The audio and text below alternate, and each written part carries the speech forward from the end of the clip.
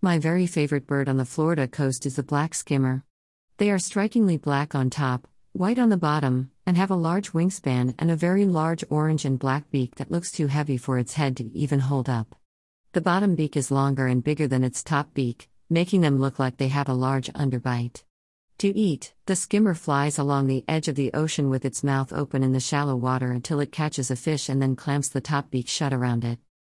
They drop into my line of vision often unexpectedly as I am walking on the edge of the waves, and zoom quickly on by, so I seem to be perpetually off guard watching them.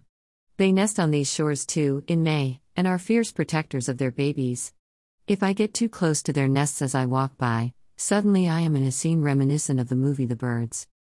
They are graceful feeders, soaring on the edge of the water, but so different from other shore birds who either dive for fish or dig in the sand with their beaks for food. Are they cheating? Is it easier or harder to get their food this way? It seems rather random.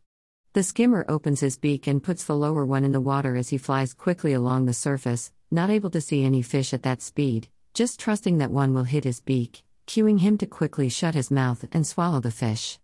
They also often feed at night, since they don't need their sight and there are more fish near the surface of the water then.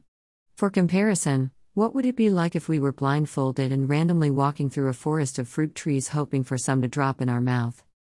The skimmer feeds blindly and with complete trust. And here is the rub.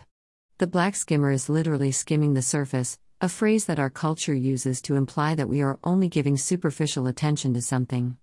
But looking at the black skimmer's feeding habits, how could anything that we give our complete trust to be just skimming the surface or superficial?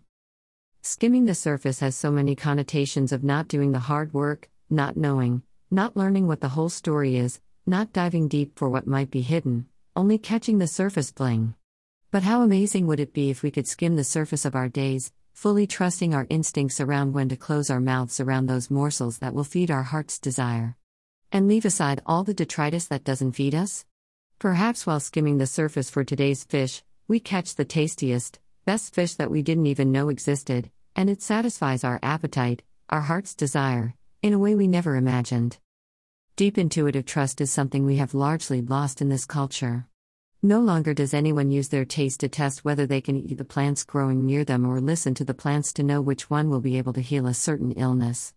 We are not taught to listen to our bodies, to the feelings in our gut or heart for an expansive response of yes or the restrictive contraction of no when considering whether to trust something or someone. With generations of our ancestors having lost this wisdom, it is now rarely taught to our children. We go through life usually only able to rely on our minds and our facts, or even more often other people's minds and facts, which, while an incredibly important tool, often leaves us feeling woefully short of trust in our relationships. We trust people we shouldn't, and we don't trust people we should. We put ourselves in harm's way far more than we need to, getting hurt, and most importantly, we may not learn to value and trust ourselves. Trust is like this: if I don't listen to what is happening with and to myself, if I allow myself to not hear what I truly want, what truly makes me unhappy or happy, if I justify what I do as being okay when it really is not, then I essentially end up not trusting myself. And if I cannot trust myself to be honest with myself about what I truly want, then how can I know for sure when to trust anyone else either, including the Sacred Mother? Tonight, I want to go out and skim for my dinner. With my eyes closed and beads in hand.